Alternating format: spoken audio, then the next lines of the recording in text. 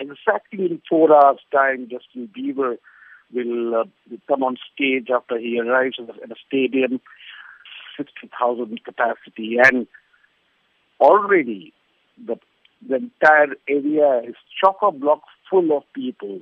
The police estimate around 30,000 young people, mostly youngsters, mostly women, have been camping there for the last 7 hours, and they have kept 4 gates, and the tickets range between $60 to $1,000, and the promoters say 80% of the tickets have already been sold between this morning. We understand that the Indian public are big fans of Bollywood artists and Indian music from across all regions, but are they receptive to international music to the likes of Justin Bieber? Absolutely. I mean, one has to see that 60% of India's billion-plus people are young, and those in the urban areas are very well connected with international or Western music culture. And as we can see right now with Justin Bieber in Mumbai, the place is full with young people, all below the age of 35 years of age.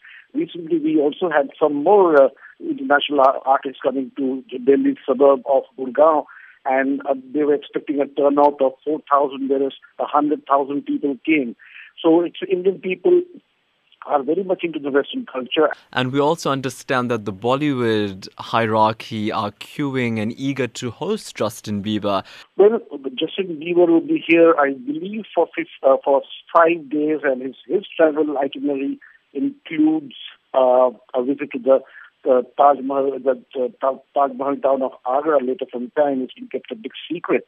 And you are right, the Bollywood celebrity is absolutely straining at the leash to be there, except for Deepika Padukone. She says she doesn't want to go. I don't know why. So we also understand that Justin Bieber comes to India with a bizarre list of demands. Could you tell us about them? It's absolutely outlandish. I mean, we spoke to his promoters and they said that he has brought along his ping-pong table, a PlayStation, a sofa set, washing machine, a refrigerator, cupboard, and a massaging table.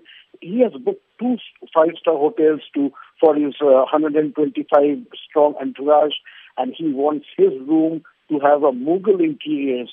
He also wants aromatic oils and incense sticks and white curtains. The room also must have a glass door refrigerator and packed with, it's difficult to believe, but 24 bottles of alkaline water, 4 energy drinks, 6 vitamin water bottles, 6 cream sodas, 4 natural juices, 4 vanilla protein drinks, and half a gallon of almond milk, wild berries, vanilla, room fresheners, and 19 types of lip gloss. Now we know why his lip shines so much. Now, this is just a part of his demand. He has also demanded 2 Rolls Royce, 2 Volvo buses, and a helicopter.